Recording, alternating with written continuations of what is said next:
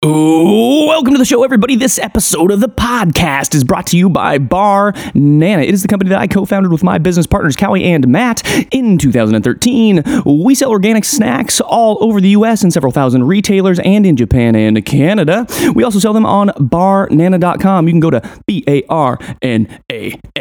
barnana.com and use code NIK to get 20% off your very first order. We make plantain chips and banana bites and everything else that's certified USDA organic.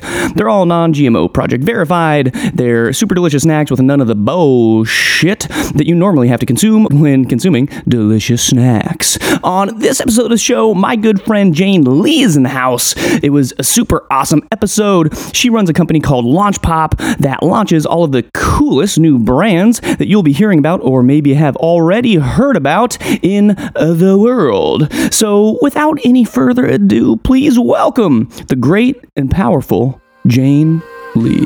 Welcome to the Nick Ingersoll Show.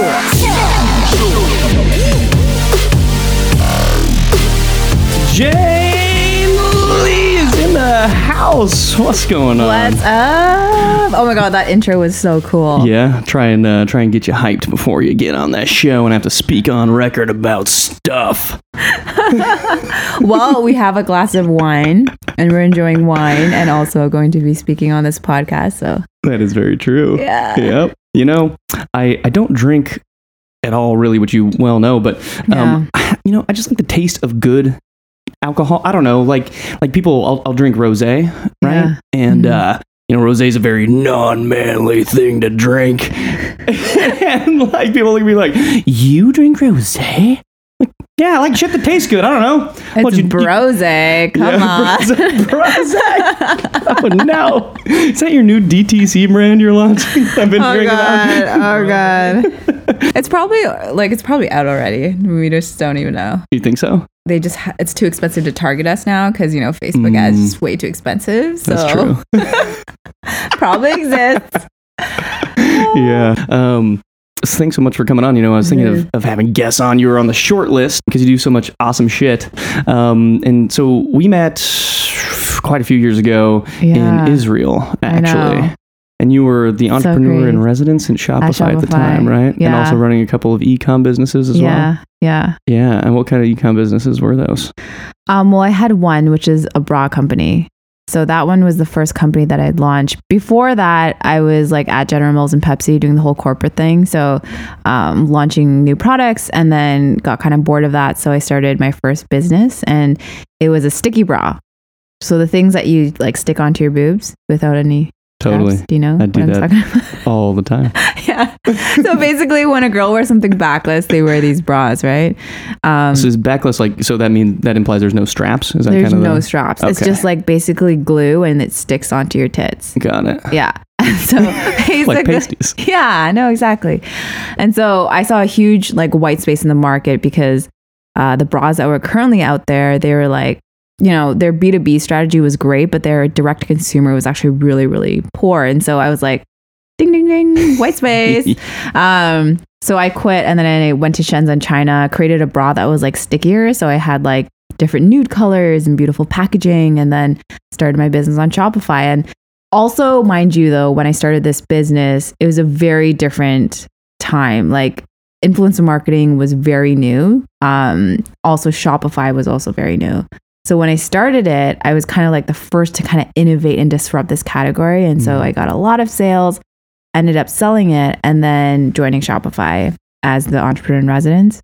And it was great. Like I was there for 2 years and like went to Israel, met you and did a lot of cool stuff. Like worked on Kylie Jenner's pop-up and stuff like that, which is awesome. But I like really missed like launching shit. Yeah. Which is like what I think is like the most exciting part. Which is like what you're born to do, I think, right? I actually think so. A little bit. Like launching stuff, maybe like later on it won't be like businesses. Maybe it'll be like launching, I don't know, poetry. I don't know what it will be, but like I just love putting stuff out there in the world and seeing how people react to it. I'm the exact same way. Yeah. And what you all know, I think that's something that we connect on a lot. It's like there's something, I don't know, just infinitely intriguing about creating something from nothing. and then seeing it grow in the wild. Yeah. It's so cool. And also seeing people actually interact with it. And you're like, oh, holy shit. Like, they don't know that I was in the kitchen creating this and like they're eating that shit now. You know, like you're like, ma. I'll never forget the first time I saw somebody eat banana in the wild. It was like we just launched it. We were in basically no retailers. Yeah. We had a Whole Foods order, but it hadn't been fulfilled yet. So we were like at this random little cafe, and there were these two girls that bought some of the chocolate ones just at the register. And I kind of see them out of the corner of my eye. I'm like, oh no, I think they have some. I'm like, okay, don't look creepy, don't creep too hard. I'm like watching them, right? I was like, I want to see what happens when they open the bag. And then you see them bite it, and then they kind of look at it, and they're like, oh, that's pretty good. And then they start eating the rest, like, yeah. Oh, thank God they didn't spit it out. Actually, still to this day, when I see banana in like whatever store I'm at, I get so proud. I like brag about you to everyone. Like everyone. You're the best. And everyone buys it because I tell the whole story and get everyone so hyped up, and like everyone just buys a lot. And I'm like, totally cool, yeah. And so with Launch Pop now, you are focused on just like launching all kinds of the newest, coolest shit, pretty much.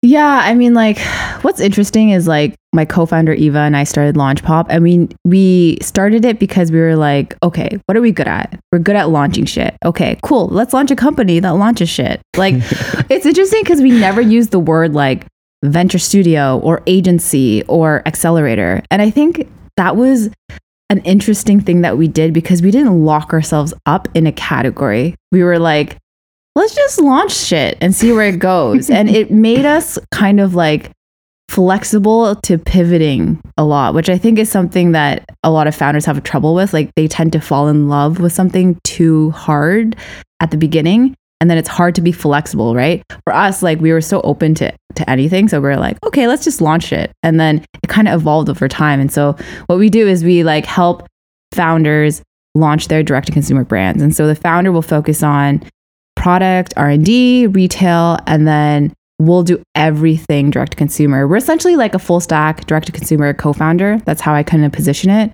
It's like super immersive, collaborative. We take equity in all the companies that we launch, and they also pay us a monthly rate. So it's kind of like a venture studio in that sense. But yeah, like we focus on like health and wellness, food and beverage, and beauty more so. And over the past like 2 years, we've launched some pretty cool brands. One is like Morning Recovery, which is the hangover drink that everyone knows of in LA. Another one is like Daily Gem. It's like this really cool vitamin that's positioned as like, the most natural way that you should eat a vitamin. Another one is Rael, which is an organic patents tampon company. And, what happened over time was we were launching these companies, and then all these investors were kind of like, holy shit, like, who is Launch Pop?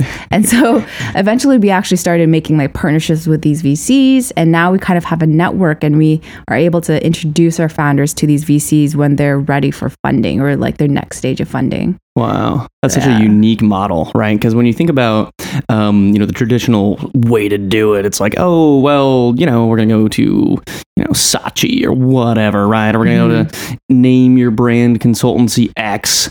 And typically it's like, okay, here's our 3 tiers of pricing. 25K, 50K, 100K, and we'll give you a couple designs and, make up some romantic bullshit, copy, whatever the fuck, and then you just kind of like take it and do whatever. Yeah. But rarely is it sort of a deeper partnership than that, and sort of a long-term thing.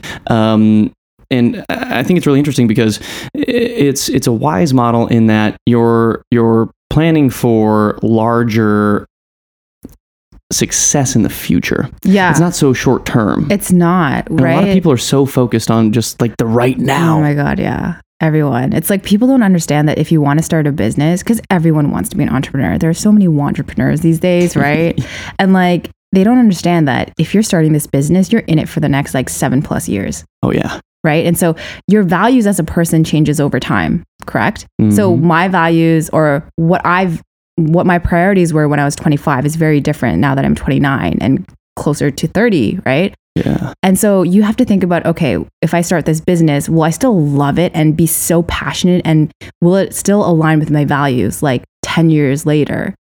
So you have to think long term when you start something, right? And like, I don't think people understand that enough. I don't think so either. And you touched on something too, where like the ability to pivot is so important. Yeah. And partially it's because of that, right? Like your passions and interests change over time. And if you do just sort of put yourself in a tiny little corral, it's almost like, if you have a fish and you only put it in a 20-gallon tank, it will only grow proportionally to the size of the tank that it's in. Mm-hmm. And so, if you throw that same fish in the ocean, then it can get the size of a Volkswagen Beetle. Yes. That's so cool. Yeah. Yeah.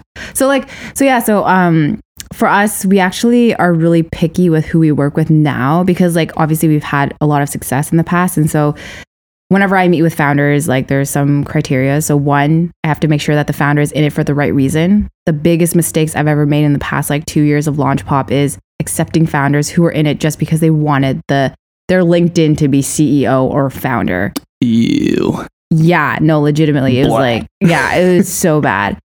So the founder has to be in it for the right reasons. Two is I look at their product, and their product actually has to be innovative and disrupting a category. You can't just like be a product and slap D2C on it and then be innovative. Like that's not the type of products we're looking for to launch. Like it actually has to stand on its own two legs without branding for us to actually work on it. Just because like, especially nowadays, there's so much junk in the world and it really frustrates me. Like people are very thoughtless when it comes to launching companies. Like there's so much junk, like packaging junk, but there's also a lot of junk when it comes to noise online. Right. And integrity is like a really big value of mine and also Launch Pop's. And it's like having integrity in your product and your word is like the most important thing for us. So. Yeah. And you can tell too, because, you and Eva are like salt of the earth, like two of just like two like really good humans. Aww.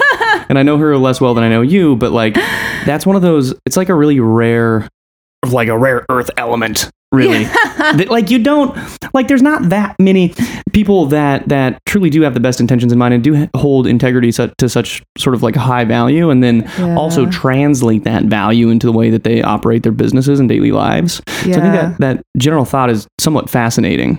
And it does sort of breed a happier future in what you're doing as well. Totally. Right? Because, and I made this mistake in the past too. Like, you're young, you're 21, you're whatever. And then there's some dude that's like, 55 and he's got all these credits to his name.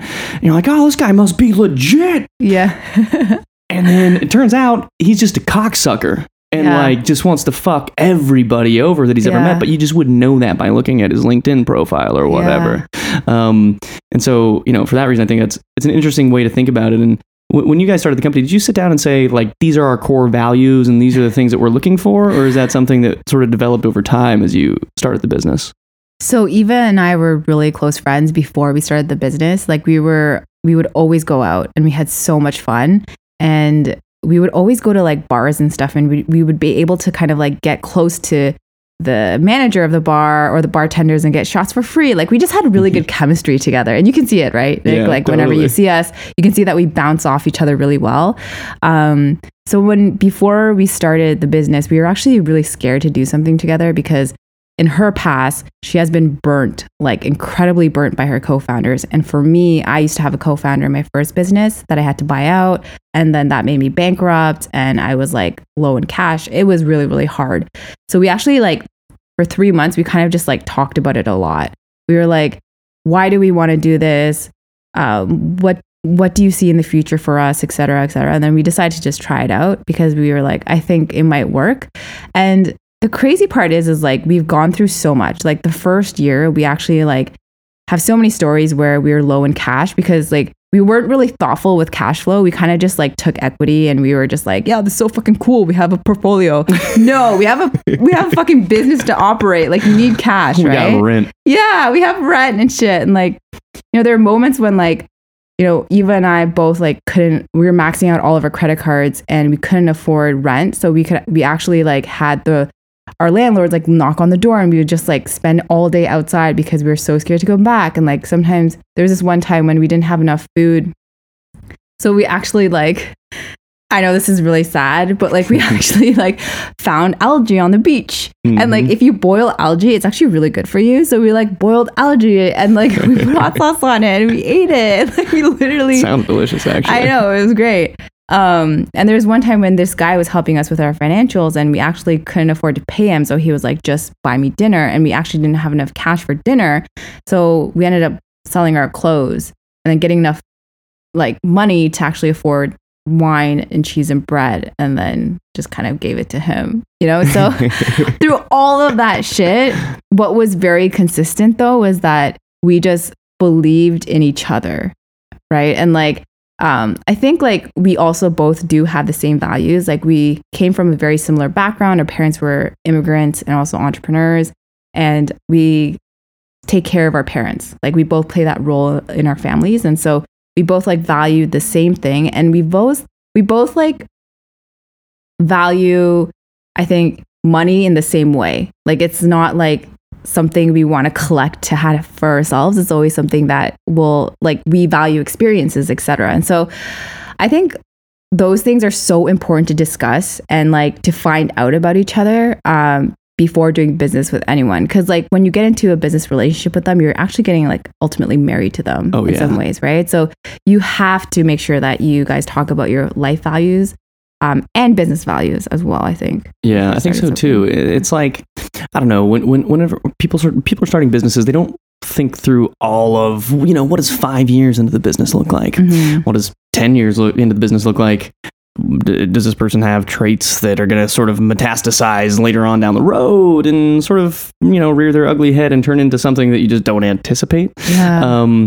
And on the flip side, some people will start businesses with their friends, but they're also not thinking about those same things. Yeah. Right. And so totally. It's like, whether it's a friend or not a friend, mm-hmm. you can sort of end up in the same situation if you're not super thoughtful, right? Like there's some friends of mine that, you know, if I started a business with them, I think it would go well. Yeah. And then there's some friends that I think I'm like, oh, I think we have different goals in life that probably won't, they'll still be my friend in 10 years, but if we started a business, I can't say for confidence that we'll still be friends or business partners in 10 years. Yeah, totally. And like, I think Eva and I also understand that we both, like, we are not tied to a business idea. We are tied to each other, which is very, very special because like before the business, what we prioritize is our friendship. And that's very uncommon with co-founders. I know that, but like we always put our friendship first. So like if we feel like we're not close and connected as friends, our business suffers a little bit. And we can actually feel that correlation. And so we always make sure to keep our friendship first and we prioritize it. We spend time together, we have fun. And then business just happens. It just like, it goes well, like just naturally. It's kind of weird. That is interesting, right? Yeah. I mean, when you're super in tune with people, it's a different thing. Like, have you ever had, even in relationships, right? It's like, sometimes there's just like frequencies are off. It's like, I'm operating on FM and they're on AM or vice versa at any given time. Yeah, and the same thing happens with like employees, you know, co-founders, investors for that matter, right? Yeah. So it is interesting to hear the success stories, I think, because, you know, in large part, at least, oftentimes when startups fail, a lot of it's due to founder issues. Yeah, no, 100%. I agree with that. And like Eva and I, we used to do everything together. So for the first year, we were all doing the same things. She and I would split the clients, and then I would launch some brands and she would launch other brands. And then the second year kind of rolls around and we're like, okay, we can't do this anymore. So we had to have that hard conversation of like, what are you going to do? What am I going to do? Right. And so there was a period of time when we literally didn't talk to each other for like a month because we were so busy in our new world and owning that new world. And so that was like a transition period. But after we made that decision, our business grew like 100% month over month. And like, but I think that we still needed that year where we did everything together to create trust and have that communication and like really get our hands dirty in all parts of the business, so that now when I'm doing my part of the business, I empathize with hers. So I'm not going to like fuck her over, right? I'm going to be like, oh no, I remember doing that and that was really, really hard. So I'm going to actually tell the client XYZ. Interesting. Yeah. So that is an interesting perspective. You know, oftentimes if you're too sort of siloed in, you know, marketing or creative or finance or ops or whatever, and you don't actually know how it is to do the tactical functions of said position, oftentimes it's hard for people to empathize with the time it takes to execute on that thing, or how to talk to a prospective client about said thing. Exactly. What's like the typical textbook thing is like salespeople will sell something and then leave it up to, the team to just like do it. And they sold this ridiculous timeline and this ridiculous idea to the client. Right. And so, it's interesting because we don't have that at LaunchPod, because I used to launch brands. So when I'm like selling or like talking to clients, I can speak directly to the activity that they're asking about. So yeah, that's interesting. Are there, sort of, you have a front seat and you guys have like a front seat and a shotgun seat, depending on which day it is, I think, like seeing these new brands start to drive down the road. How many fucking accidents do you see out there? Oh my God. How many just fucking just fucking pile-ups do you see? Just, I gotta imagine, like, you've been doing it for a couple of years now, and so I would imagine, whether it's clients that you took on or didn't take on, like, I don't know even how to ask the question, but like, what percentage do you think have failed within the first couple of years of them launching, / what kind of horror stories have you seen, and what lessons would you glean from those? I think honestly, it's, especially when it's this early stage, it's all about the founder. Like if the founder, like I said before, is for the wrong reasons, or they're not being thoughtful about what kind of product they're giving to the world, and they just want to make a quick buck, like disaster. Like that is like complete disaster.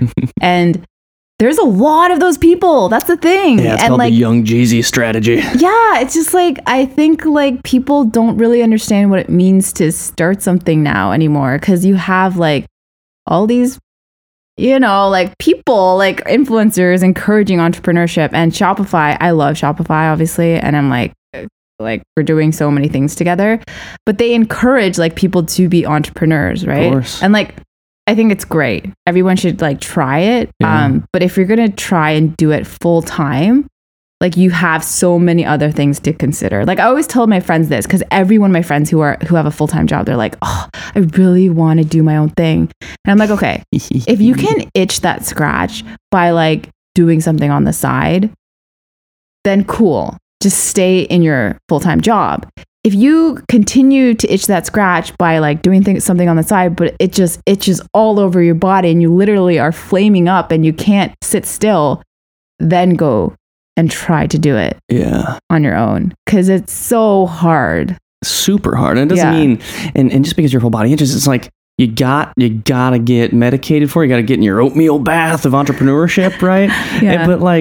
But sometimes like some people just naturally are not good at it, and or don't have the grit to keep it going. Unless like when you're ready to take that leap, like, are you prepared to take a porta potty, turn it upside down, and just sip all of the shit out of it? For a period of who knows how long. And max out all your credit cards and not be able to go out anymore and eat like shit every single day for your company. Are you willing to let all of that go? And a lot of people can't. Most people can't. And oftentimes, it's interesting too, because in certain aspects, things are more black and white than others, right? Like I think that everybody should be able to go play rec league basketball. Right? Or everybody should be able to go to like, a jiu-jitsu school, or, a Muay Thai camp, or a whatever. But that doesn't mean you're going to be a world champ. Right? Like just because you can go hit pads and keep in shape as your side hustle after work doesn't mean that's going to be your main occupation. I think entrepreneurship is very similar in that way. But there is this sort of fallacy that anybody can do it. And it's true that anybody can try it. Anybody can do it for a period of time. But, to be the Steve Jobs equivalent, the Conor McGregor, the Michael Jordan equivalent of entrepreneurship is a whole different thing. Yeah. And it's interesting because I work with entrepreneurs like from 0 to 1, right? And then now that I've been running LaunchPod for 2 years, I can see my alumni founders going from like 10 to 1 million right now, right? So like that is a whole other struggle. And people like... It's interesting because like the 0 to 1 founders are like mad struggling. And then they think that the goal is to get to 1, right? Or 10. and they reach that, but it's even harder to get from 10 to 20 to 100. Like that struggle is like a whole other thing. You have like investor pressures, you have like these targets that you actually need to meet now. Like you're not just selling a dream anymore. You're not just selling potential. Like it gets really hardcore in terms of numbers. So it's like that's not even the hardest part. It's like the scaling and just the grit to continue even when you have like a year of lows. Right? Yeah, it's true. And like what you were saying, it's also a numbers thing, right? Because going from it's so much easier just on a dollar basis, right? So if you're doing $1 billion, if you're doing $1 in sales, and you want to grow 100%, all you have to do is make $2. Right. Now, if you're doing $10 million, and you need to grow 100%, you have to make up 10 additional $1 million somehow. And so like as you scale, your growth, of course, naturally over time will become less on a percentage basis, but as a number, it always grows. Yeah. It always grows. So, growing 20% of $1 billion business is way more than growing 100% of a $20 million business. It's just crazy. 100%. Yeah. And then, the whole like getting investors involved also is like a whole other playing field that all of the founders that I work with are very new to, because they're like first time founders usually. And that is something that you have to really understand is it's another beast. Like you could literally have someone on your team that just does that, like fundraising and dealing with investors and planting the right seeds and making investor updates. Like that is a whole other thing. But you're taking people's money to like scale up your business because you believe it so much. Yeah. And do you find that, it's always fascinating to me because, of course, I grew up in the venture world. I bootstrapped a lot of businesses as well. But, at a very young age, I started raising venture capital. And so, especially with the advent of... I didn't know that. Oh, yeah. What did you do? Do what?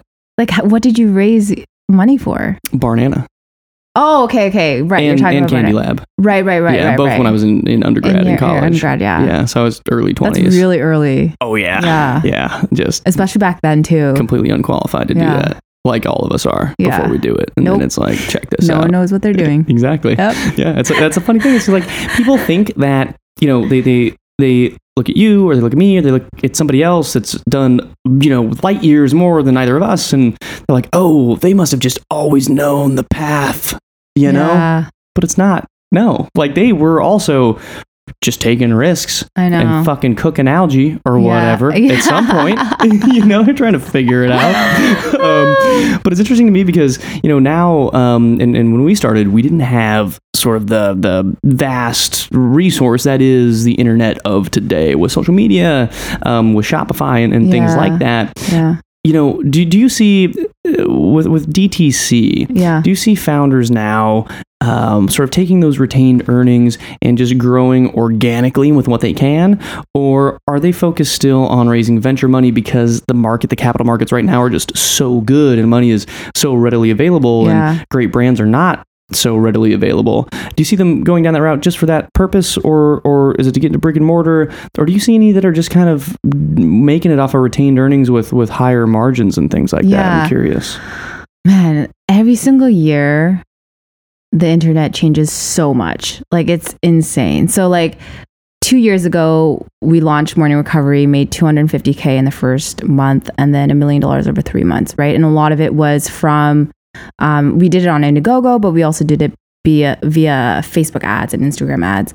Now it's way too expensive. You cannot just rely on being a direct consumer brand. Like, I don't believe that anymore. If you're starting something right now, you can't just rely on direct to consumer. You need to be omnichannel 110%. Yeah, I know you'll take a hit on margins from Amazon and retail, but you need to, because it's way too noisy right now. Yeah. And also, like, it's just interesting to see, right? Like, Facebook and Instagram did work, but now it's all tapped out. No one gives a shit about Facebook ads. Like, no one is going to click on it. It doesn't matter what type of strategy you use. Like, yeah, everyone says, like, put, paid on an organic, like put press on Facebook ads or whatnot, but that still doesn't really work. So in my opinion, one, there has to be some kind of new channel that is created. Like YouTube, I know, is creating a D2C council, and they're trying to really get some people to use their advertising dashboard, just because like no one is really using YouTube right now. So they're trying to get more D2C brands to use their advertising platform. But there has to be something else, right? And like, I still don't think retail is dead. I think that people are actually going to go back to retail because they want more experiences in real life. So I think people should invest in retail. And yeah, I think you just need to be omnichannel. A paid acquisition can just be like such a black hole. You can just keep on just dumping money into it again and again. And like, I think that it's also interesting seeing that right now is a really hot time for D2C brands to raise money, because a lot of venture partners really, really want to invest in it right now. So in my honest opinion, I think people should capitalize on that when it's really hot and you have momentum in the industry and also within your company. Be mindful of like economic downturns, which might happen the next couple of years, because like there won't be that much money going into D2C, right? Yeah, or in startups in general. Yeah. Yeah, I mean, right now we're living in sort of like an absolutely unprecedented time in terms of, you know, the valuations that companies are getting, even pre-money, pre-revenue, you know, and also just the lack of, you know, when I talk to VCs and angel investors and private equity folk, they're like, well, we just have so much money we're trying to deploy, but the deals we see are just like, they're not that exciting. There's not that many brands. There's more money than there is good brands to invest in. I think so. Yeah. So you should take advantage of it. Totally. And the other thing that I was going to mention is that now that it's so hard to get paid acquisition to be your biggest like source of customer acquisition, I think doing things that are unscalable are actually like the smartest things to do. So for instance, Morning Recovery, the founder actually calls 10 customers every day. So he gets like, you know, millions of sales, you know, per month or whatnot, but he calls 10 customers every day just to chat. 10, and surprisingly, like or retailers. People. Yeah. Like you and me. Exactly. Sitting on the couch. Yeah. And Sassoon's like, yo, what's up? Yo, yeah. And that's amazing, because like I asked him, I'm like, how many people actually respond? And he's like, everyone. And they love talking to me because like, obviously one, it's the founder, but the product is also in a really millennial space where they understand that it's a startup, et cetera. And so it creates this connection with them. And what they find is that those 10 people like purchase again, regardless of their experience with the brand. And then they talk about this experience of talking with the founder to their friends, and it creates this ripple effect. Right. And then every month he actually has dinner with 10 of his customers. He literally chooses 10 that sounds people. So fucking dangerous, bro. I know. How cool is that though? It's amazing. You sit down and it's so unscalable, right? But it's so smart because you're able to like have such a strong connection with a very few people. And we at LaunchPop, we like do this online as well. We create like private Facebook groups, and we do like beta groups, and we try to create a connection and community that way. But there's something to be said when you actually do it in real life, you know, like a dinner or like a phone call. It's like so much more personable. Yeah. And so that's like something that I hope like founders, if they're listening to take away, is like do unscalable things, because right now that's what's like winning. That's what will actually create a ripple effect and like people talking in more loyalty. That is interesting. And you know, even the food space, like, you know, and this is prior to sort of DTC's emergence at scale like it is now. You know, and one of those unscalable things is going into the fucking store, standing your bitch ass behind the table for 3 hours on the middle of a Sunday. Mm-hmm. Nobody knows who the fuck you are. Yeah. And you just taking some tongs and some bowls and putting your product in people's mouths for 3 to 4 hours. Yeah. And it's a similar thing. It's not quite as intimate or as immersive as you know, a dinner per se. But it is like, oh, so what do you do for the company? Like, oh no, I'm one of the founders of the company. And they're like, really? Yeah. Why are you here? I know, but it's so great. It is. It's so awesome. Like, so my boyfriend, he's like the CEO and founder of Myo Detox. And they're like basically physiotherapy clinics, but like basically the soul cycle of physiotherapy clinics. And it's really interesting because, you know, the advice that he gives people who have like physical retail stores or, physical shops is that the first thing you should do is not like paid acquisition. It's literally go pick up your ass and go knock on people's doors, like the next door neighbor that you're beside, and say, hey, I just moved into this new location. Come check it out. Like go door to door and literally knock on people's doors saying like, I'm a new business in town. My name is XYZ. Come and check us out. Like old school ways still exist, and you should be able to do those ways before you get into paid, right? Like, yeah, it's true. There's like, there's tried and true things that work, and it's like there's two. It's very similar to a lot of things in life where people want to be on team A or team B, team green or team orange, and I'm on team billboards. I'm in fucking billboards in print because it's worked for several years, and I advertise on CBS every time, prime time, and like some of that works and some of it won't work. Yeah. And in a similar way, it's like no, it's just all about digital. All we do is social media and influencers. And like, well, it works. However, you do need some sort of a diversified marketing mix to really make it work long term. I feel like. Yeah, I 100% agree. It's all about testing. Right? Testing literally everything. It's about being creative about how you test your marketing tactics. Yeah. And do you see your brands, and this is often an interesting thing that I run into, are they selling on Amazon? Because I feel like there is a general hesitation, and for some good reason, to only sell on your, davesbodyshop.com or whatever you're doing. I don't know what they sell at davesbodyshop.com. Shout out to davesbodyshop.com. Whoever the fuck that guy is. I bet you there is a Dave's Body Shop. Fucking 100%. Yeah. But hopefully it's not a porn site. Anyway, fuck. I don't even remember what my goddamn point was. No, Amazon. So like, Amazon, yeah. Do you find your fans going on there, or what do they feel like?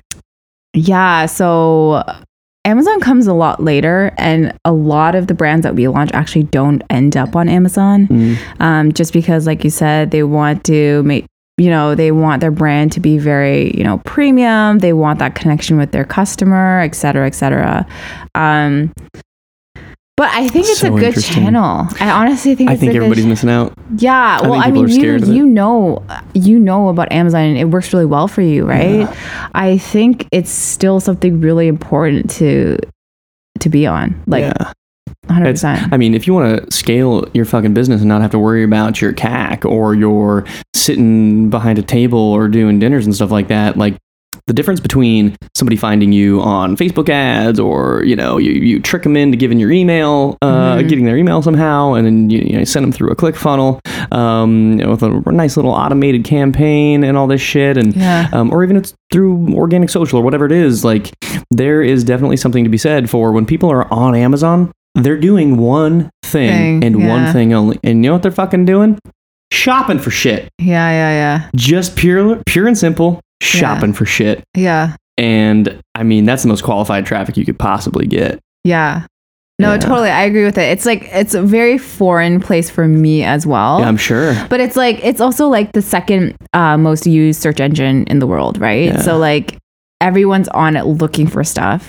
It's great for SEO. I think everyone should test it out, honestly. Yeah.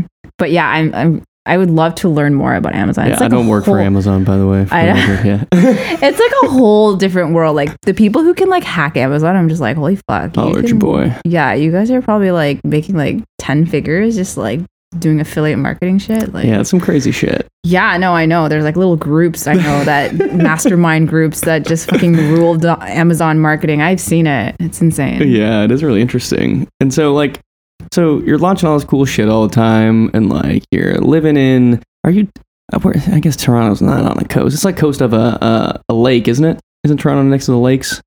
Yeah, I mean. So you're like kind of bi-coastal? No, I mean, like I grew up doing this. I was born and raised in like a really small town outside of Toronto called Waterloo, and then I went to school in Toronto, and then I worked in Toronto, and then I moved to LA like a year and a half ago. Okay. And like, it's interesting, like Toronto and LA are just so different. And you go back and forth, right? I do. Like actually half our team is in Toronto. I just find that like Toronto people are just, they work really hard. Yeah, it's different, isn't it? They're like, well, they also have like less opportunity because like there's less cool companies there. You know what I mean? So like, I think getting Canadian employees is actually like a smart thing for US people. It's just like, obviously we wish that we could have them in LA, but the talent is just there in Canada. That's so interesting. So like, so you're doing that and you're semi-bi-coastal. I'm going to call it bi-coastal, even if it is on a goddamn lake. And so like, all right, you? Yeah. So you're doing all this cool shit. Like, how do you find balance when you're doing that? Like, you know, you're trying to date people and be a normal human being and maintain friendships and like, what's that been like for you? The first year, it was non-existent. Like, I started Launch Pop with my co-founder, and then a month later, I broke up with my boyfriend at the time. And then I was single for the longest period of time. I was always like a serial dater, and then this was the longest period of time I was single. So I was single for like a year and a half before I started dating again, because I was just so focused. And honestly, I didn't have cash. So when you don't have cash, you can't fucking go on a date. You know what I mean? For sure, especially not if you're a dude. Yeah, then you're really fucked. Yeah, it was horrible. But now that we're so lucky that everything's like really turned around and like, you know, we're doing super well now and stuff. And yeah, I think that it's interesting. I think one of the things that I practice like every single Saturdays is I airplane mode my phone. Every Saturdays. And I know people are like, oh my God, that's so hard. I'm like, no, it's actually not that hard. Are we talking airplane mode without Wi-Fi? Yeah. Okay. No. Yeah. Just making sure. Without Wi-Fi. Like, and at the beginning, I was like, it made me feel really anxious. But then now I'm so used to it. I crave that day. I crave Saturdays when I can airplane mode my phone and I'm literally just like alone. I can do everything that I want to do. And then on Sunday, when I go back to doing work, I actually notice that I'm so much more strategic and sharp in my thought of thinking, in my way of thinking. It's actually the best hack you could ever do. And like my whole business is online, right? So obviously I have anxiety around it, but dude, nothing happens in a day. Like you'll be fine. You'll be fine. And so that's been like the biggest blessing to me to have a balanced life. It's that like that one day. And then also like, it's been interesting, like transitioning out of launching companies and being more of, you know, like I'm way more external facing. I do more finances now, right? It's like I've lost, I don't really do anything creative anymore, right? And it was actually kind of a struggle because like I crave being creative. I think that's like what I love to do. But then I realized, you know, my business needs me to be more external facing and doing more finance stuff. So it's fine. I'll do that. And my business doesn't actually need to be my creative outlet. So I started looking for like creativity outside of my company, right? And like my company doesn't need to be my everything. That was my biggest learning. It's like creating space between me and my company. My company is just like a part of who I am. It's not who I am. Could not agree more. Yeah. So like I used to really like feel depressed when my company was doing shit and really happy when my company was doing really well. But now that I've actually created that space on purpose, regardless of what happens to Launch Pop, I'm fine because I am still Jane without Launch Pop. That's right. But that took so much time and so much practice. And like to actually find self-worth and self-respect outside of your company, man, that's so hard. It's true. I mean, you know, you're sort of defined by how you react in any given situation, right? And if you're defining yourself and no one gets to define you but you, right? And I think a lot of people forget that. And it's not necessarily that they're letting other people define them, which is absolutely a major problem.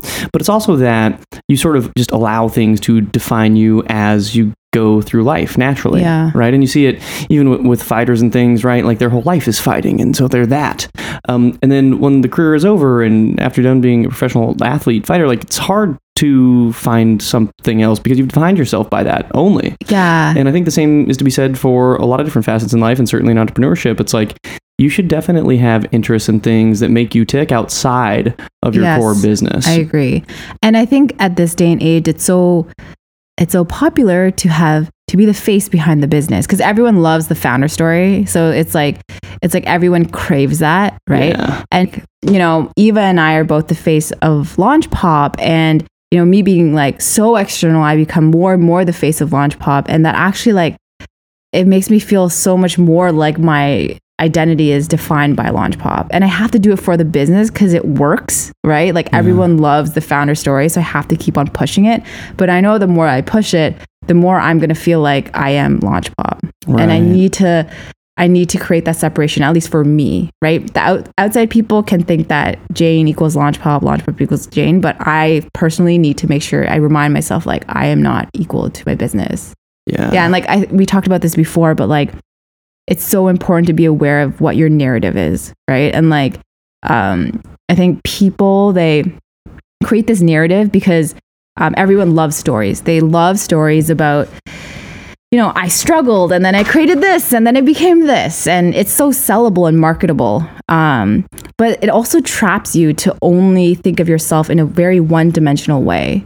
And you stop thinking outside of that narrative. So like, you don't know whether like you would have been good at X, Y, Z. You just stick to your narrative because that's what you've been told you're good at. And that's what makes sense. That's what pays the bills. And that is you. But is that really you? Right? I don't know. I don't know either. Dun, dun, dun. It's part of you. It's part of you, right? Yeah, it is. But I do think people, you know, it's definitely good to specialize in at least one thing to the extent in which it can propel you to sort of the next stage in whatever your grandmaster plan is, right? But simultaneously, I think you absolutely have to look outside of whatever your core craft is at the moment and foster other things that are difficult to do and enjoy the process of just sucking shit at it for a little while until you get us a little bit better. Like, you know, jiu-jitsu is very similar in that way, in that like no one is good at that the first day. Literally nobody. You can't be, because it's such a mental game, and that will destroy your ego in such a fascinating and unique way. I mean, it's just whatever amount of like strength you think you have in your body, it'll get sucked out so fast when somebody's on your back choking. There's nothing you could do. And it's things like that, right? And I think, you know, we were talking about this again a little bit before we started recording. It's like you'll start climbing some mountain that you see some peak, right? And you get 2/3 of the way up and you look up to the mountain and you see a little snow cap, and then you see more of those in the distance. There's like infinite amounts of them everywhere. And you can't actually reach the peak of this particular the particular mountain that you're on.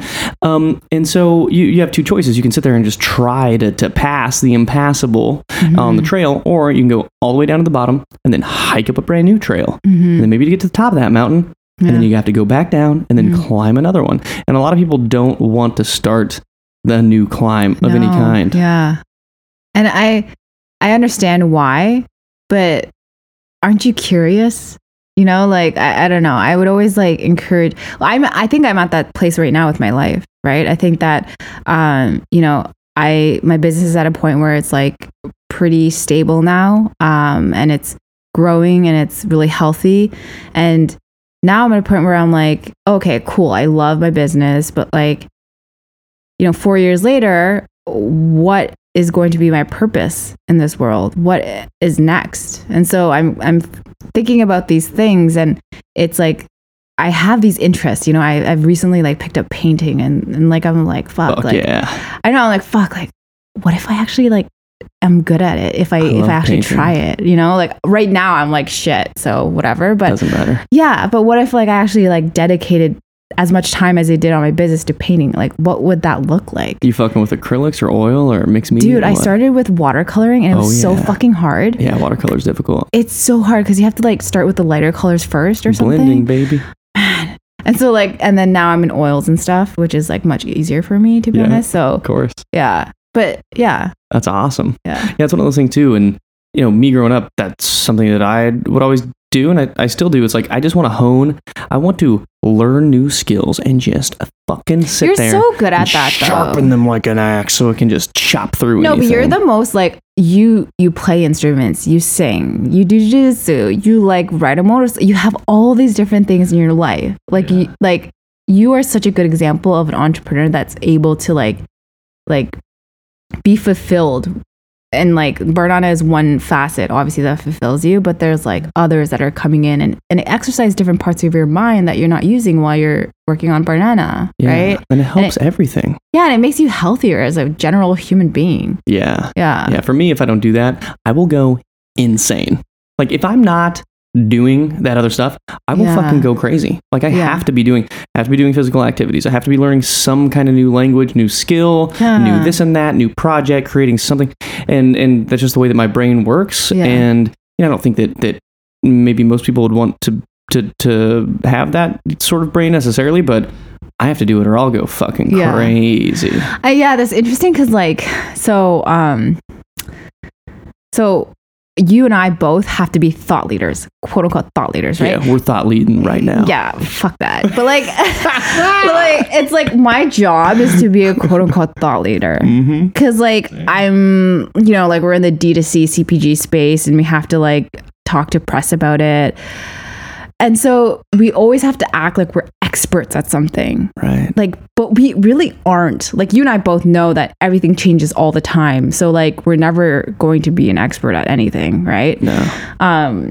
But it's interesting to see like us being a quote unquote thought leader in one sense and us being a total noob at other things, like how we like react to those things and how we feel about it. And yeah, it's just such a different world. Yeah, it's about like, being very comfortable with the uncomfortable, right? And like, I feel this if I go roll jiu-jitsu with Evandro Nunes, right? Because like physical things are just so cut and dry, and like I'm a blue belt in jiu-jitsu, I can do some shit, but then you get in there with a high level black belt and you're just getting demolished. And like, I'm definitely not an expert in that. And there's something humbling in, trying to explore something new that you're not an expert in and being a novice. Yeah. It's a good feeling being a novice. Yeah, totally. So as long as your ego allows you to do it, it'll be helpful. Yes. So that's the big part, right? So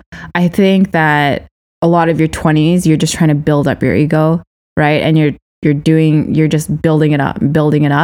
And then I think you reach a lot of people like you and I, you have your business, you built it up, it's pretty sustainable.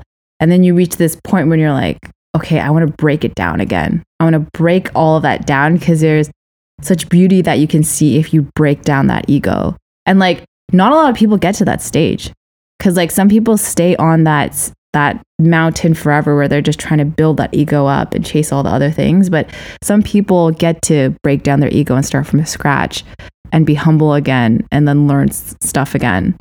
And that's like a whole other journey that I think I'm on right now. Yeah. I think we're all on the journey, and the only difference is a lot of people don't realize that they are. It's like everybody's gonna get old. Every day is gonna pass, and that clock stops for no one. Yeah, it's not stopping for you or me or the guy or gal that is spending 50 years at Kellogg's or whatever it is. Like the clock's ticking every day, and like, well, what do you want to do with it? Like, be thoughtful about that.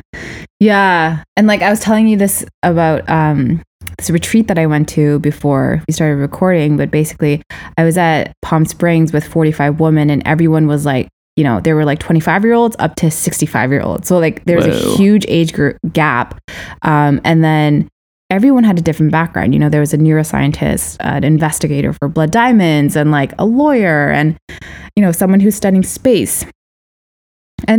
And I was the only person in e-commerce and like, investing. And so it was really refreshing to not be able to, I didn't really talk about D2C or e-commerce, which was super, super refreshing. And we were just able to like talk as women about like larger issues and things that we were thinking about and like self-identity and stuff like that. And I just think that people can get really trapped trying to like, own a niche and be an expert in a niche and be just own that one thing that you want to be really good at. But it actually is so good for your brain if you just speak to other people in different walks of life that have done different things and think about things critically from their perspective. It just like massages your mind a little bit differently. And you'll notice that when you go back to the thing that you're an expert in, you just see things differently a little bit. That's true.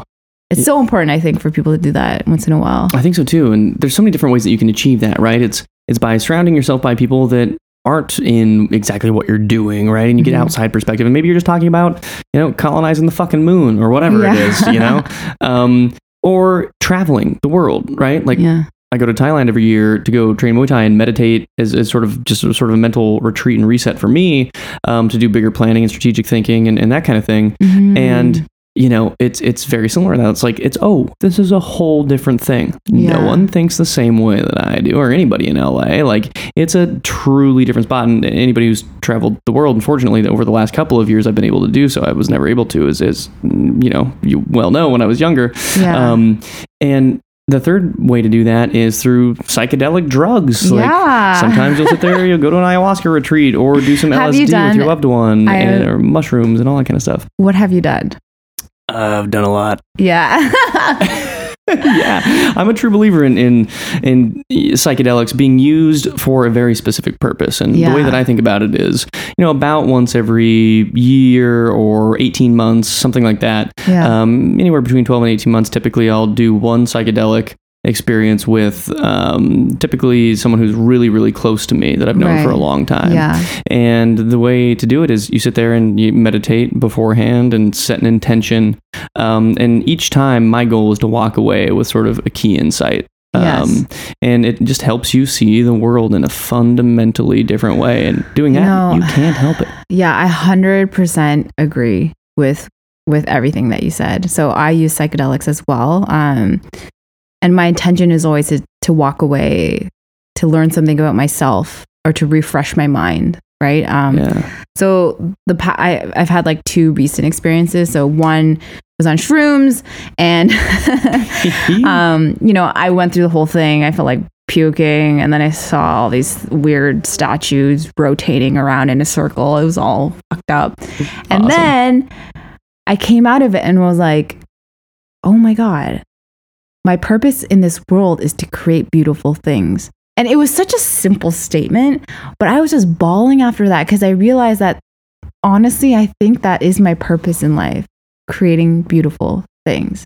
And like that came out of shrooms, right? Yeah. And like you and I are both privileged that we can actually do psychedelics, first of all, and like talk about it openly. Because I think like other people, if they were to talk about psychedelics, they'd probably get like arrested or something. Yeah, I'm not scared, homie. Come at me, bro. Like we're like really privileged that way. But yeah, I think it's like if used correctly with the right environment and the right people, like what you said, someone close to you, and setting the right intention, it can be like life-changing to you. It can. Yeah, it's a tool like anything else, right? Yeah. It's like you can use a hammer to build a house or you can use a hammer to murder 100 people at the supermarket. Yeah. It's up to you. It's interesting because there was this like really big study that happened. It was called the Rat Jungle Park. Do you know about that one? This is the one where they're all bored and they're doing a fuckload of coke or whatever. And then they give them cool shit to do and they're just like hanging out. Yeah. Yeah. Yeah. So there's one scientist, he does this big study and he puts like rats in a cage and there's like heroin and cocaine dripping. And so the rats end up going to that drip like every single day until they kill themselves. This other guy comes in and he's like this hippie dude, right? And he redoes the study, but instead he like makes a park for them. He creates a space for sex and then he creates like a little wheel and like food. And what ends up happening is that the rats actually go very occasionally, but only for recreational purposes. And they just live a long, healthy life. Yeah. So it's like, that just goes to show that it's like, it's just like the environment that you're put in, right? Yeah. That really affects how you react to the drugs. It's very true. And, with psychedelics in particular, it's one of those tools where it definitely, there's no, you can meditate and achieve a similar state, but it takes a lot of practice, mental fortitude, sharpening of that skill. But with psychedelics, it is a hack in that you're not staying in this world. It's not possible for you to control that. Yeah. And in fact, you have to let go of it because if you don't, then it will turn into a negative experience very quickly. Yeah. And oftentimes the things that you do come away with are so simple, but it does give you strange clarity. Like for me, the most recent one, I came away saying you should never tether yourself with anyone or anything that is based on a relationship that isn't based purely on love and understanding. you know? Yeah. Love and understanding. Every single thing you tether yourself to in this life should be based upon those two things. I love the word tether. I love it. And I'm sitting there on the beach with my brother, staring at the sand and the ocean, and it was just like the craziest epiphany. And it sounds dumb now because it's just some very simple statement. But when you truly internalize that and then implement it, it can change a lot. Yeah, for sure. The other experience that I had, I actually did something a little bit different, and I actually looked into my memories, and I found a couple memories from my past that I had suppressed when I was a child. And it was like on purpose because I think it was very traumatic. And so psychedelics allowed me to bring that up again and face it. So that was actually really, really hard. Because it brought up so much pain from the past that I had completely forgotten about. I literally called my brother, and my brother was like, wow, I actually don't have memories from that age time as well. Cause like that was very traumatic for both of us. And like, it was interesting cause like that I still feel like I'm processing it. It's been like a month and a half, but it's made me really reflect on like, my current relationship and like my relationship with my parents and with my brother. And just, I was able to forgive a lot as well. So like, psychedelics can be used for a lot of clarity for like the future, but also for the past and healing stuff from the past that you haven't faced, because you were too young to face it back then. Yeah. It's funny, before we started recording, you're like, so is this like, about business and stuff? And I'm like, no. I know, I can't believe I'm talking about this, but I'm so cool with it. Like, yeah, look, it's one of those things that are being destigmatized, and Denver just voted to decriminalize psychedelic mushrooms. Shout out to Denver. Fuck yeah. Shout out. And it's like, it is one of those things where, and maybe I just have a generally libertarian perspective on most things, but it's like, look, if you're an adult and you're not hurting anybody else, do whatever you want. Yeah. Right? Like, marry your couch. I don't give a fuck. I don't care. Drink, funny example. Drink some alcohol. Fucking what? Why do I care what you do in your own four walls? Doesn't concern me at all. Yeah. And if you want to do psychedelic mushrooms, go ahead. Yeah. I don't care. As long as you don't go outside and start like, fucking shit up. Yeah. So you generally have to be in a good state to do psychedelics. You can't be like depressed. You can't be shaky. Like, you actually have to be in a good place with yourself and with like everything else to have a good experience with it. That's right. People find it hard to get there, right? So I think like, people like, you and I think we can do it. And like a lot of people do it. It's just like, just make sure that you're in a good space. Like, I think it's really it's set and setting, it's like, where are you doing it? Why you doing it? You in the right mind space for this? And what's interesting too is like that translates into so many different aspects of life, right? Like, if you go into a situation and you're anxious, you're probably not going to perform at your best. Yeah. Unless you find some mental tool to say that anxiety is actually just excitement. Yeah. And then you just switch it. Yeah. It's like, how do you sort of take whatever thoughts that are going through your head and then spin them into something that is beneficial for that situation? Yeah. Yeah, that's interesting. I think about that a lot. I probably think about it more than I implement it, actually. I'm just like, yeah. Well, so what kind of shit are you doing? Like, what the fuck are you doing outside of Launch Pop and mushrooms? I read a lot. So you brought in like one of the biggest books I've ever seen in my life. It's like 700 pages. I know. I hate nonfiction. Like, I know as a business person, you're supposed to read all of these great business books. And I'm like, cool.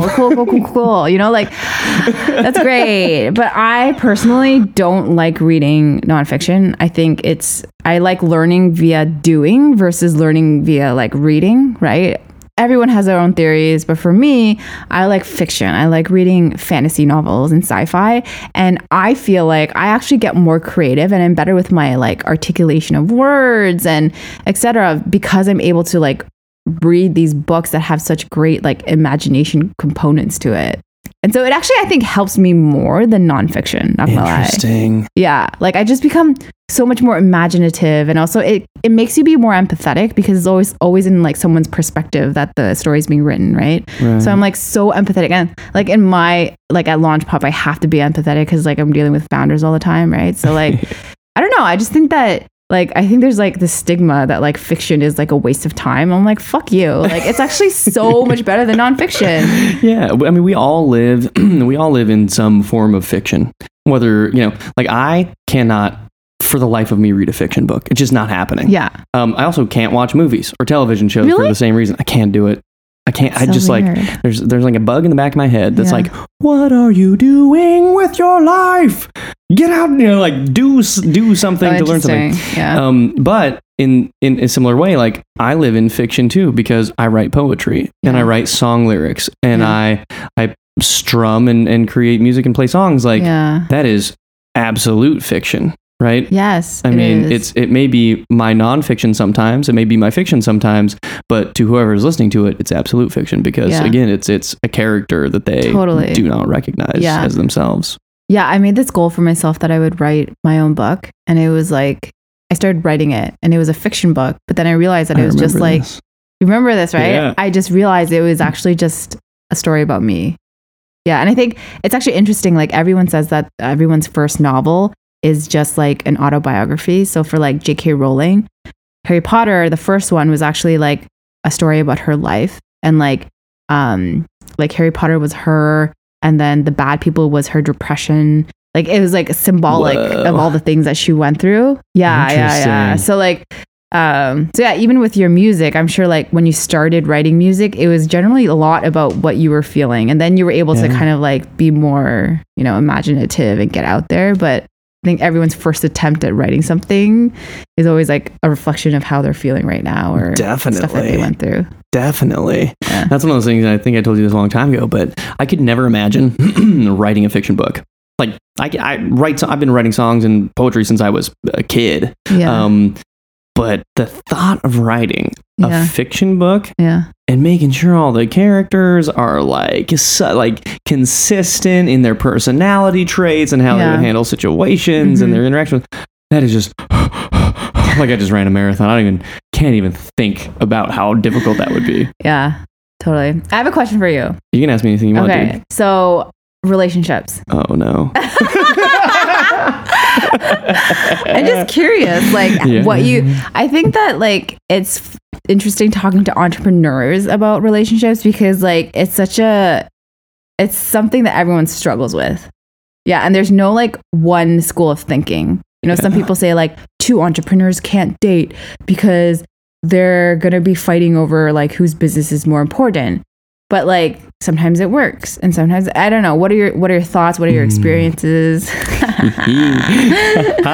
So like you, the majority of my life I've been a serial dater as well. So I've had a ton of long-term relationships. Yeah. And so, I've had one since I was, I don't even know, 18, 1 year, and then a 1.5, and then a 2 year, and then a 1 year, and then a 4 year, and then 6 months of being single and a 2.5 year. Yeah. And, for the last, what's it been, I guess 3 years, I've been single, and it's the longest period of time that I've ever been single my entire life. Yeah.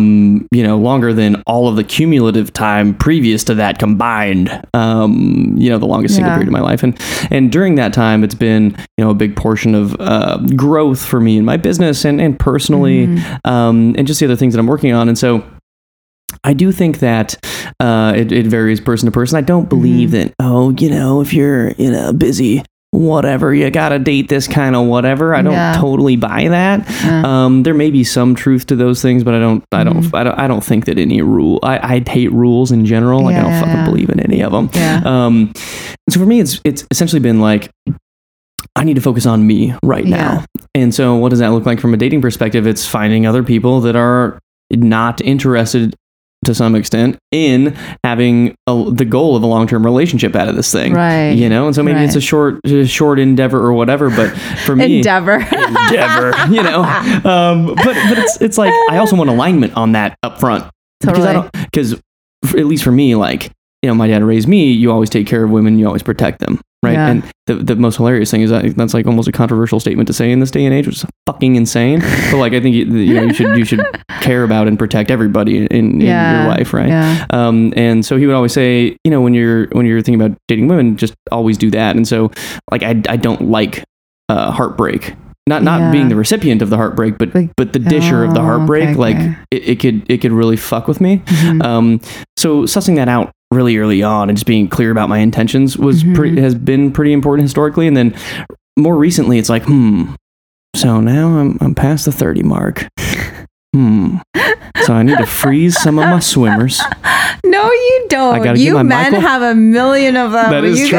Guys don't need to worry about that. I want those fucking Michael Phelps swimmers. You know what I'm saying? Right. You want the best of the best. I don't want like the Filipino swim team, or you ever seen the Filipino divers at the Olympics? No, I have never. Oh man, if you ever get a chance, go on YouTube and Google, YouTube Filipino dive team doing like belly flops. It's hilarious. But anyway,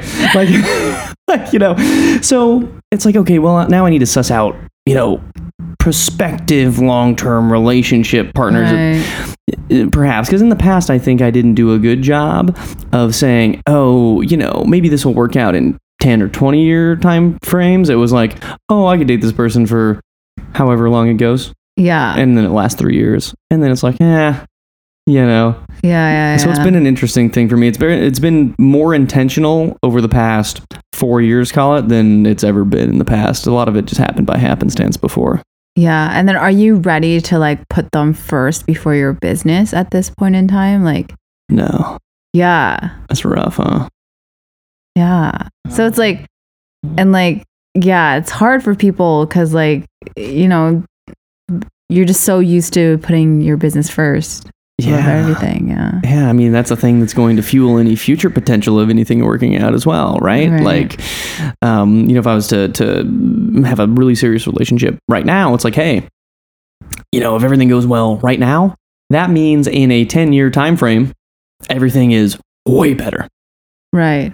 Right. So there's also a level of understanding that's difficult, I think. If you're, in entrepreneurship, it's just, there's so many highs and lows and everything in between, and things change really quick. And I think it's very tough for people that are dating someone like that, to really understand what that's like. And I've certainly felt that from the girls that I've dated. It's hard for them to understand why I'm staying up till 1 or 2 a.m. while they're sleeping, working on something. Right. Yeah, totally. What's it been like for you?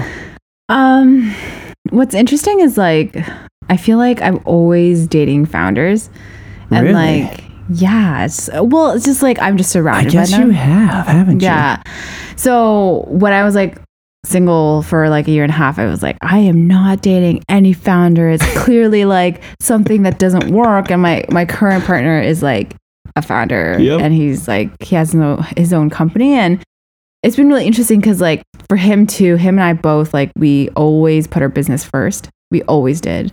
But then we met each other, and we're actually putting each other first before our business, which is great because like it also has to do with like us kind of making space between our identity versus the business's identity. It actually helps with that, like creating a small pocket of your life that is exclusive of the business. Cause like you and I are both like super obsessed with like what we do. Right. So it's like creating that space has helped, and he's helped me create that. Yeah. And like, it works really well. Like he'll go through like, like staying up until 2 a.m. because of all this shit. And I'll stay up until 2 a.m. I have to wake up at 5 a.m. and fly everywhere. And we both are so empathetic to each other because we're like, we get it. And some days he comes home and he's like, holy fuck, this was the worst day ever. Should I quit? Should I do this? And then some days I come and I'm like, oh, that was the worst day ever. Should I quit? Should I just go live in an island? And we both know what we're going through. So we just like pat each other on the back being like, it'll be over tomorrow. That's like hilarious. It's always like you get out of it. And so yeah, it like works a lot because that empathetic kind of side comes from both ends. But we like make a very big effort to always like put each other first before our businesses, which was not easy. It's not easy. I think that's probably the only way that it can work out. Yeah. Right. And it's interesting too that you say like, and when I'm thinking about it, the empathy part is so important. And it's always harder to empathize with someone if you haven't been there. No matter what it is, it doesn't matter how empathetic you think you are. Like, unless you have actually been in that situation, you don't have 100% empathy for that person. And by virtue of having a significant other that's also a founder or whatever you're doing, it does have that, right? Like when you're staying up till 2 a.m., he's not sitting there in the bed and he's worried like, who the fuck is she talking to at 2 a.m. sitting here in the bed waiting for this bitch telling me she's working on a website. Like, he's not thinking that shit. Like, he gets it. Yeah. Oh my God. You're so good at these voices. I didn't realize this about you. You're so good at it. You should be on Family Guy. Like the guy, he's a genius. I love him. The guy who does all the voices for Family Guy. Seth something or other. He's so fucking great. Yeah, he's so great. I love doing the voices. You shouldn't get me started on these things. But yeah, it's interesting. Dating is interesting when you have something that you're so obsessed with, like a business or a sport or something like that. Yeah. I think it's hard. It's a hard thing. At least it has been for me. It is difficult. Like, how do you maintain that thing? It's like maintaining anything else. Like, you gotta maintain your car, right? You gotta change the fucking oil. Yeah. Fill the tires up and shit like that. Yeah. Clean the windshield. I'm like trying to understand what that is metaphorically to like relationships. Don't think cleaning the windshield. It's just oh God. Yeah, clean the windshield of your relationship. Yeah. So for all the girls out there, this is for all the girls that are Nick Ingersoll fans. What you looking for? Long term, I think I'm looking for like a nurturing, nice, intelligent, good, comes from a good family, head on her shoulders, baby making machine for the future. That's great. We've covered all kinds of shit. Oh my God, everything from like work to psychedelics to relationships. Everything. Yeah. So what do you got to plug? We got Launch Pop. By the way, let me just go ahead and give Launch Pop a plug real quick, because I always do this like anybody ever ask me. Yeah. So Launch Pop is like one of the coolest fucking companies you can ever interact with, and they just launched some of the coolest shit you can possibly launch in DTC. Yeah. And so where can they find out about all that stuff? Yeah, I mean, I guess you can go to our website, launchpop.com. Pretty easy. I pretty much respond to anyone who really emails us, like cold emails us, because I try to be nice. So if you want to talk, email us, or you can just follow our Instagram handle, which is launch_pop. You can follow me on Instagram, so JaneLee16. A lot of the stuff I'll update on my personal stuff. So yeah, and you're having a pitch competition soon. Yeah, as well. I don't know when like you're gonna be posting this. So like, I mean, it would have been great if it was before, but I would like it to be before. I know. So like basically, we partnered up with Shopify. So it's called Launch Pop Pitch, powered by Shopify. And applications are open right now. We're going to be choosing 10 people from those application pool to actually pitch in real life on June 27th in downtown LA to 4 judges. So the judges are like, one's a VC, one works at a big corporation, one's someone from Launch Pop, and other entrepreneurs who are kind of later stage companies. And the winner will actually get $140K in investments. They get to work with us and also a year's worth free of Shopify. Damn. Yeah, and it's also a cool event because it's an invite-only viewing party. So it's like 150 people from LA who are investors, entrepreneurs, or people in the ecosystem. So am I invited? Dude, totally. Yes. As long as you bring Barnana. I bring whatever you want, dude. Yeah. Just let me come in. That's awesome. It's also like free drinks and apps. So it's going to be like pretty much a party too. So sick. It'll be fun. And where can people find out about that? Is it just LaunchPop's website? Yeah, you can just go on the website and then just check it out.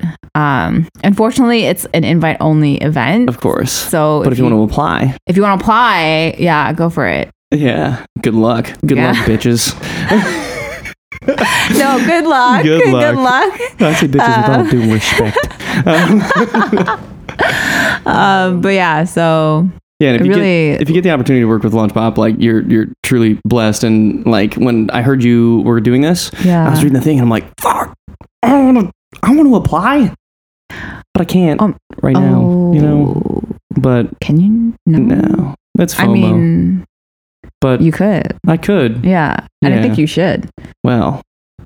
Okay, Nick is going to apply. Get out of here. He's gonna get it. I'll leave that for all you people. Well, thanks for being on, dude. I super appreciate it. It was awesome. No, this was so much fun, and the wine was terrific. I'm like, I can't even speak right now. I'm slurring right now. Awesome. Thank you. Okay, thank you. Woo. Bye. Welcome to the Nick Ingersoll Show. Thank you, everybody, for listening to the show. And thank you to Jane Lee. That was a really fun time. Also, thank you to Bar Nana. Go to barnana.com. Use code NIK to get 20% off of your order. And thank you to you. Again, if you could please subscribe to the show and shoot a 5-star review, it would mean the Earth to me, the universe to me, the Milky Way galaxy, and maybe even the Andromeda galaxy, and all of the rest of them. Honestly, it really, really, really would mean a ton to me. If you have any feedback for the show, like shoot me some of that via email, Instagram, DM, wherever you want to do it. And until next time, I will chat at y'all then.